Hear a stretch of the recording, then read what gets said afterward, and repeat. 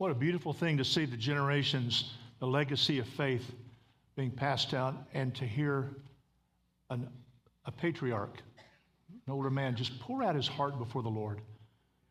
This is how we learn to pray. We learn to pray by listening to people who know how to pray and pray from years of walking with Jesus. I want to welcome those who are watching online. So glad you're meeting with us, and all of us. I want to ask you to encourage you to join us in praying for our church, for leadership in our church, for various ministries.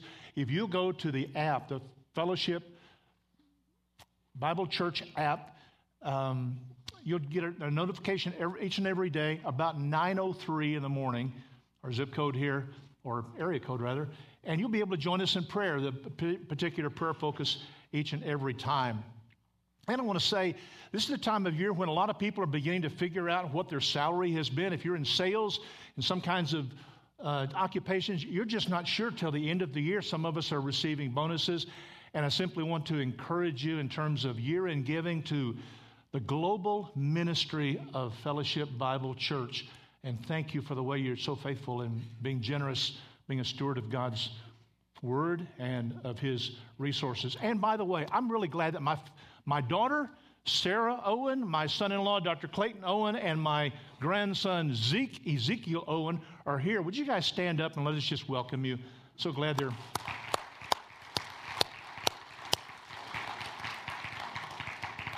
Ruthie took Zeke yesterday out to Bear Creek to see those longhorns. And he said, Paw, they snot a whole lot. They do.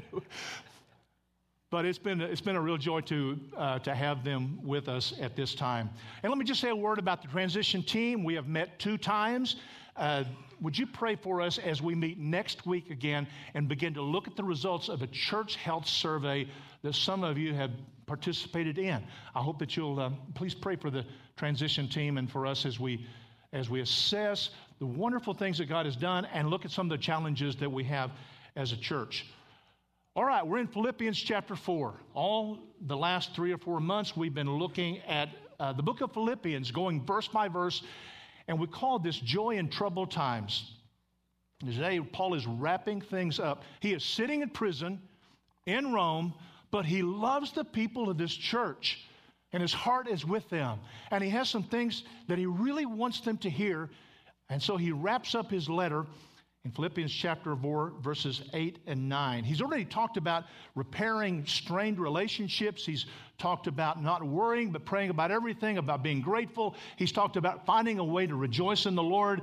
He reminds them that the Lord is near, all the things that Slade talked about last week as he taught from this text. And now he comes to this, Philippians chapter 4, verses 8 and 9.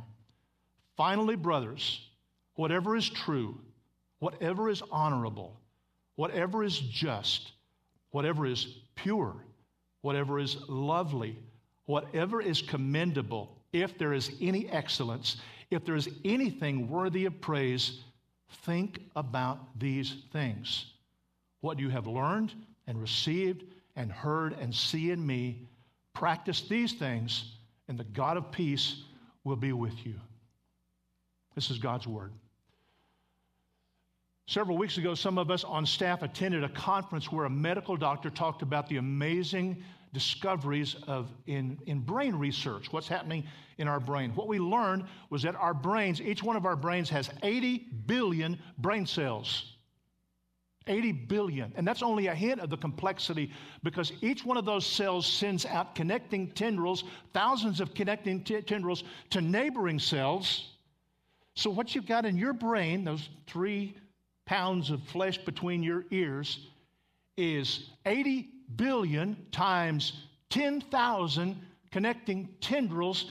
And what we are told is that our brain has an amazing capacity. In fact, there's more capacity in our brain than all of the television, radio, internet, work in the entire world combined. What you have between your ears, it is an amazing thing. We have the ability to imagine a universe where time bends. We have the ability to create complex, beautiful pieces of music. We have the ability, in what God has given to us, to actually think the very thoughts of God after him. We can have the mind of Christ. It is an awesome thing that God has given to us in our brain. Jesus was once asked the question, what's the greatest commandment? And he said this, love the Lord your God with all your heart, with all your soul. He's quoting from the Old Testament. He's quoting from Deuteronomy 6, which is called the Shema, that's a word that means hear. Hear, O Israel, the Lord God, the Lord your God, the Lord is one. Love the Lord your God with all your heart and your soul. But Jesus adds something that's not in the Old Testament. He says, love the Lord your God with all your heart, with all your soul, and with all your mind. This is the first and great commandment. What does that mean? Love God with all of your mind, using the amazing tool that God has put in each one of our lives. To love God with all of your mind. I think it at least means this. Your mind belongs to God. He claims your mind, and you actually have the ability to love him with all of your mind. This is something as a believer that you can do. At least it means that. You're not a victim of whatever thought comes running through your mind. None of us are spectators watching these thoughts roll across the screen. We have the ability to direct our thoughts, to tell our thoughts where to go. We have the ability to determine what it is we think about. We're not victims. We're not spectators. If you were given the opportunity to drive a high-performance car in the Indy 500, for some of us that would be a dream. Would you fill that car up with unleaded, low-octane gasoline at your neighborhood thrifty discount gas station? I think you would not. If you had the consuming ambition to run the marathon in the next Olympics in Paris 2024, and you were consumed with the idea that you were going to run a marathon, would you go into an all-Twinkie diet between now and then? Probably wouldn't.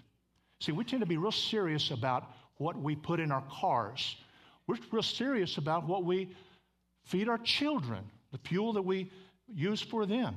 We're real serious about what we feed our pets, and we're pretty serious, many of us, about what we put into our bodies. You walk through Facebook, you're scrolling, and there's some ripped guy, and he says the secret to health is high-carb, low-fat diet. And then you scroll on down and it says, no, the secret is high protein, fat's okay, no carbs at all. And you scroll on down and someone says the secret of health is the right percentage, 30, 30, 40. And someone else says the secret is to avoid sugar at all costs. I think the secret of health is Mexican food myself. But people are serious about what they put in their cars because they know the performance of their cars depends on the fuel that you put in. People are really serious about what we put into our bodies, some of us, because we know our health and well-being depends on what we put into our bodies. And yet, we play fast and loose with the same concept in terms of our mind. When Paul writes this, there are two assumptions that he has in mind. Here's the first one. You are what you think. You are what you think. One of the great psychological discoveries of the last century is that our thoughts determine behavior. And if you want to change your life, then change the way you think. In fact, Christian psychologist Archibald Hart wrote, research has shown that one's thought life influences every aspect of one's being. Kind people are simply the kind of people who habitually tend to think kind thoughts. Angry people are simply the kind of people who habitually tend to think thoughts that breed resentment and hostility. In other words, the single most important thing that shapes you as a person is the way that you think and what you think. The way we think creates our attitudes. The way we think shapes our emotions. The way we think affects our behavior. And the way you think has a whole lot more to do with who you are as a person and how vulnerable you are to disease. Social scientists just are now coming to understand what the writers of Scripture have known for thousands of years. And that's why Paul says in Romans 12:2, don't be shaped by this world. Be transformed by the renewing of your mind. When you became a Christian, God did not bypass your mind. The way he transforms our lives is he renews our mind. And to be a Christian and to grow as a Christian means we adopt a certain kind of mindset. We think a certain way. We allow certain thoughts in our minds, and we remove other thoughts from our mind. Proverbs says, as a man thinks in his heart, so is he. The same writer wrote, guard your heart with all diligence, for it determines the course of your life. And in the Bible, in the Old Testament, your heart was the organ not only of feeling, but thinking. That's why Jesus said a good tree cannot produce bad fruit. A bad tree cannot produce good fruit. All those verses are talking about what is going on inside of us. As Christians, we live from the inside out. We live from the inside out. And what Jesus says is that when our thoughts are healthy, when they're sound, we tend to have a certain kind of life. A good life, he calls it. A good tree produces good fruit. When our thoughts are destructive and sinful, diseased, they're unhealthy, we cannot live a good life. You are what you think. And there's a second assumption that Paul has when he writes these words, and that is called, some people call it the law of exposure. Your mind will think about most what it's most exposed to. What your mind is exposed to, what enters your mind repeatedly, what you dwell on. And we have our thought, right now, we're all thinking thousands of different things. Some of us are thinking about our kids. Some of us are thinking about what we're going to do after church. Some of us are thinking about our job. Some of us are thinking about school. All that's fine, but what your mind dwells on is what you habitually expose it to. It's as inevitable as the law of gravity. No one is shocked when you drop an egg on the concrete and you go, oh, it's splattered. Who would have thought of that? No, we assume the law of gravity is true. The same thing is true of the law of exposure. Let me tell you why I say that. Because we put in our mind what we dwell upon inevitably fills our mind, and it comes out in our life. Children in our day are exposed to thousands of acts of violence on TV, even more graphic in video games and movies. Violence is glorified in our culture. And then we're shocked when a fight breaks out at a ball game or when an entire community in Michigan is devastated because of a school shooting. We're flooded with sexual images from screens and phones and terminals and magazine covers. Sexually explicit messages and images are sent not only to adults, not only to teenagers, but to little children in front of a computer who have no idea what they're getting into. We get bombarded by this stuff all the time, our minds. Then we're surprised when promiscuity goes up and sexual addiction is rampant and marital fidelity goes down. It's the law of exposure, and it's inevitable. Your mind will reflect the environment you put it in. Your mind is like a sponge. If I had a sponge and I put it in crystal clear water, it would soak up that water, and if I squeezed it, what would come out would be crystal clear water. If I take a sponge and I put it in muddy water, pick it up and squeeze it, what will come out? Muddy water. The brain is the very same thing. What we expose ourselves to fills our minds and eventually will come out. Let me give you an illustration. Years ago, Ruthie and I went to a hockey game many, many years ago when we were first married. And to be honest, it was the kind of hockey game I liked because teeth get knocked out and there are fights in the stands. And, so we went down to the concession stand afterwards, and after 70 minutes of hockey, there was a little bit of aggression there in front of the concession stand. There was this little old lady, it seemed like a really nice lady, who wedged herself in front of us in line. And we said something, we said, ma'am, you're cutting in line. And she said things that would make a sailor blush. I'll never forget the look on her face when Ruthie clotheslined her. No, that didn't happen. But I think you get the point. Whatever our mind is exposed to tends to fill our mind and come out. And you're not immune to this law. None of us are.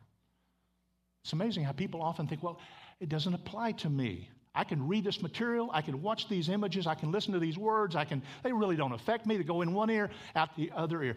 But a lot of people are coming to realize today that what the writers of Scripture have known all along is that what we expose our minds to fills our minds and tends to come out. So young teenage girls look at enough movie covers and enough screen images of unbelievably thin models who are paid outrageous sums of money to be unnaturally thin, and then they're interviewed as if they're the model and the height of what is desirable. So is it any surprise that we have a generation of young women who are saying to themselves, I'm not thin enough, I'm not pretty enough, I'm not desirable enough. I'm never going to be wanted enough. I'll never be loved enough. An entire generation of young women are growing up like this.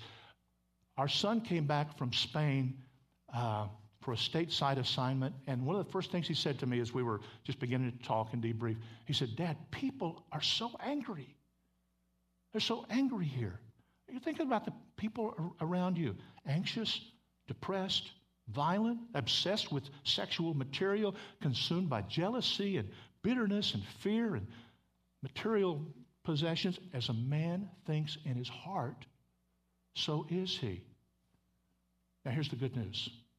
You can make this work for you. If you and I want to become a certain kind of person who is noble and honorable and respectable and worthy of praise, it begins with the way that we think, which is why Paul writes these remarkable words. Finally, brothers and sisters, whatever is true, whatever is honorable, whatever is just, whatever is pure, whatever is lovely, whatever is commendable, if there's any excellence, if there's anything worthy of praise, think about these things. Friends, can you imagine what our culture would be like if people thought this way? Can you imagine what social media would be like if it was filled with things like this? In verse 9, there's only one action word. There's one verb. It is the word think. Think. It's the Greek word logizomai. Everybody say logizomai. Logizomai. It can be translated to ponder, to ruminate, to focus, to mull over, to value, to reckon, to calculate. It's really an accounting word. To dwell on. My favorite translation is to marinate. Just soak yourself, immerse yourself in these things. Well, what does Paul tell us that we are to think about? Let's just walk through that list just quickly. He says, think about things that are true, not false, not bogus, things that are authentic, real, things that correspond to God's revealed truth. And I don't have to tell you that our culture is bombarded by lies and falsehoods. Everyone knows. No, not really.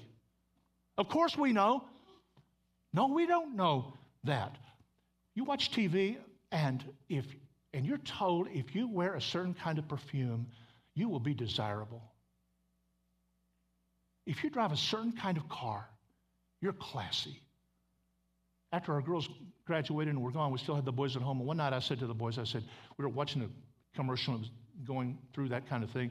And I said, guys, next time we see a commercial that's just absolutely bogus and false, let's together say these words. Who are you kidding? Who are you kidding? Think about what's real. 90% of the things that we worry about do not happen. They are unreal. My grandmother was a world-class worrier. One time I said, Grandma, why do you worry so much? She said, well, if I don't worry, who will? Paul says, fill your mind with what's true. That's one reason, by the way, to read Scripture, because whatever God's Word says is true. Whatever it teaches about life and anything related to life, it's true. Whatever God's Word says about my situation, it's true. His promises are true. All of truth is God's truth, wherever you find it. Honorable, he says, worthy of respect, dignified. It's a word that's used of deacons in 1 Timothy 3. It's a word that's used of older men in Titus 2. Lofty. Think about things that are lofty. At Thanksgiving, Clayton and Sarah invited us into their home, and they invited also Clayton's dad, Johnny Owen. And as we sat down at the Thanksgiving meal, Clayton said to Johnny, would you do the Thanksgiving blessing? Would you pray? And Johnny Owen, how old is he, Clayton? 78. Just like Bob Coleman, bowed his head, and he thanked God for the freedom that he has in this country. He thanked God for his family. He thanked God for his church. He thanked God for Jesus and salvation that we have in Jesus. He thanked God for his word. He thanked God for people who are serving. Thank God for a great meal. And when he said amen, I thought, that is lofty. That was honorable. That was worthy of dignity. The way that Johnny Owen prayed at Thanksgiving. Now contrast that with Prince Harry. You know, royal family, cheating scandals, known for passing out drunk in clubs all over London, sexual escapades. And it's always a scandal. Why? Because you don't expect royalty to act like that. And brothers and sisters, if you are in Christ, you are royalty. You are the son and daughter of the King of the universe. And that's why it strikes us as strange. So he says, think about things that are honorable. You know, the average TV that tell us is on and being watched 5 hours a day. I read one statistic that said we look at our phones 80 times a day. You read your Bible 5 minutes a day. You watch 5 hours of television a day. You're in front of a screen 80 times, perhaps. Which one is going to shape you more? 5 minutes in the Bible or the bombardment from everything coming on the inside? Paul is saying you've got to take control of your mind. You can determine what thoughts you think. Think about things that are honorable. He mentions think about things that are right, just. This term was used of weights and measures. You would put whatever you would buy, grain on one side of a scale, and then you would put weights on the other side, and you wanted to make sure those weights were exactly right. A lot of injustice in our time and in our culture. The world is filled of it. And to think about what is just, it's countercultural. Pure, think purebred dogs, not mixed, not tainted with evil. I think it really pertains to moral purity. And in a media-saturated world, this is a really hard one. This is tough. Someone said our thoughts are like water. They tend to flow downhill. What do you allow your mind to fantasize about? What thoughts and words that should have been forgiven years ago you still replay in your mind? Lovely, it's a word that means beautiful, pleasing, not what is ugly, things that are captivating, things that breathe life into you. This is the audience participation time of the sermon, okay? I want you to turn to the person beside you and say, here's what lovely, here's an example of lovely. Here's something lovely. Go ahead and turn it, if you have any idea. This is what's lovely.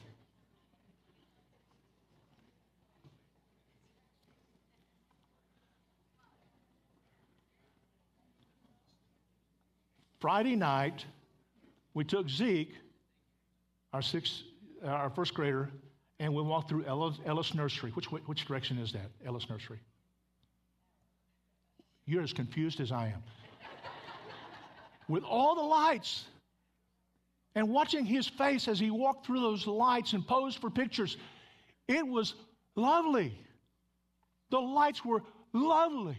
I went to bed that night with those images of those lights in my mind. Whatever breathes life into you, commendable, positive, things that God approves of. He's not talking about positive thinking here. Things that God approves of. And then he sums up what he's saying in two phrases, excellent and praiseworthy. Excellent means whatever is consistent with God's character, and praiseworthy is things that you can praise God about, whatever God approves of. It's a summary of the entire list. What's consistent with God's character, and what does he approve of? Because the decisive factor in what you become, how you live, is how you think, what you fill your mind with. Why do wicked people do wicked things? Psalm 14 says, the fool says in his heart, there is no God. Verse 2 says, they do abominable things. Wrong people think wrong thoughts. They dwell on wrong things in their mind. What if Apple invented a screen that we could actually put our thoughts up on? Why are you groaning right now? What if your thoughts could be projected on that screen from this last week? Would we say, that is praiseworthy, that's honorable, that's pure, that's right, that's just, that's true, it's commendable? Or would we say just the opposite of those things? That's untrue. That's unholy. That's unjust. That's impure. That's ugly. That's of ill repute. That's vicious. That's blameworthy. What Paul is saying is this: when our minds are filled with sorrow, discouragement, distressed, take control of our thoughts, stop listening to ourselves, and start talking to ourselves. Preach the gospel to yourself. Preach the gospel to yourself. Call to mind the truths that you need that remind you of God's faithfulness and God's sufficiency and how much He loves you. This doesn't happen automatically. We don't drift into godly thinking. It's a battle. It's a battle for every one of us. Everything in our culture wages war against thoughts that are like Paul described. Think about the velocity, the speed at which information and ideas and technological intrusion just invade our life. I mean, how hard is it to stop and just think about your life in light of God's Word? How hard is that? We are so busy.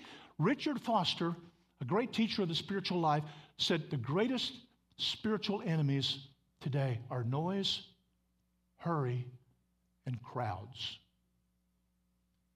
I think today he'd add social media to the list.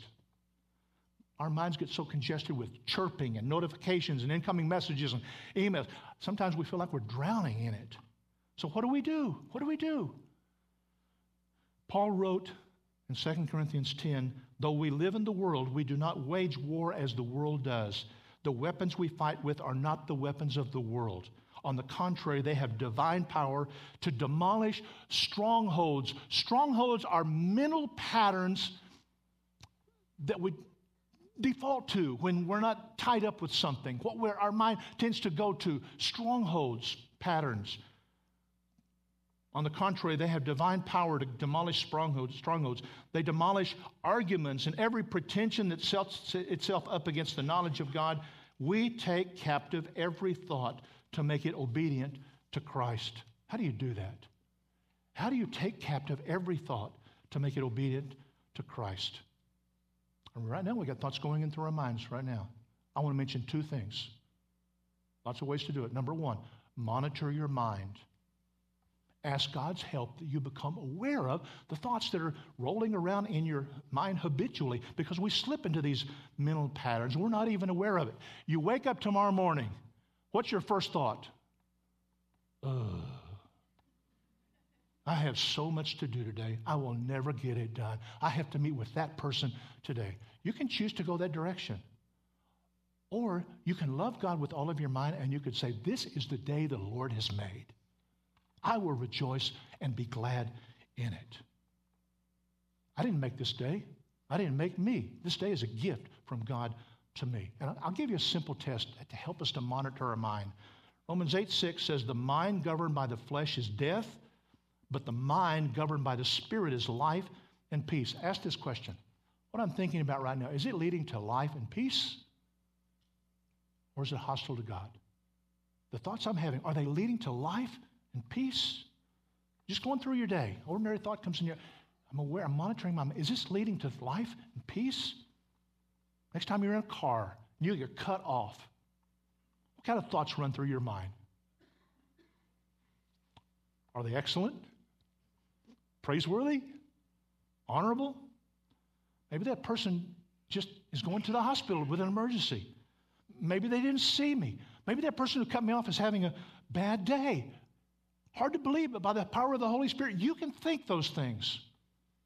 Or you can say that person is pond scum, and they should not exist, and they need to be hurt deeply, and I hope I'm the one who gets to do it. You can control what you think, and you'll behave accordingly. It's that simple. Not easy. That's simple. You just start saying, what thoughts are running through my mind? Holy Spirit, these thoughts are in my mind. I don't want them to be there. I'm going to put my thought somewhere else. I'm going to replace the thoughts that are there. And this is really humbling. If you become aware of what you're thinking, it is so humbling. I have really bad thoughts that run through my mind sometimes that I'm ashamed of. But because I don't know you folks very well, I'm not going to tell you what they are. So I'm not going to do it. I think you're the same. We just need to be aware of what we dwell on. And here's the second suggestion. Pay attention to the law of exposure. I mean, just get intentional about what you put in your mind, what you feed your mind. Expose your mind to whatever books or podcasts or websites or people or music or conversations that are honoring to God, that are praiseworthy in His sight. Martin Luther said one time, you can't stop the birds from flying over your head, but you can keep them from building a nest in your hair. The Bible is so real. The Bible is so down to earth.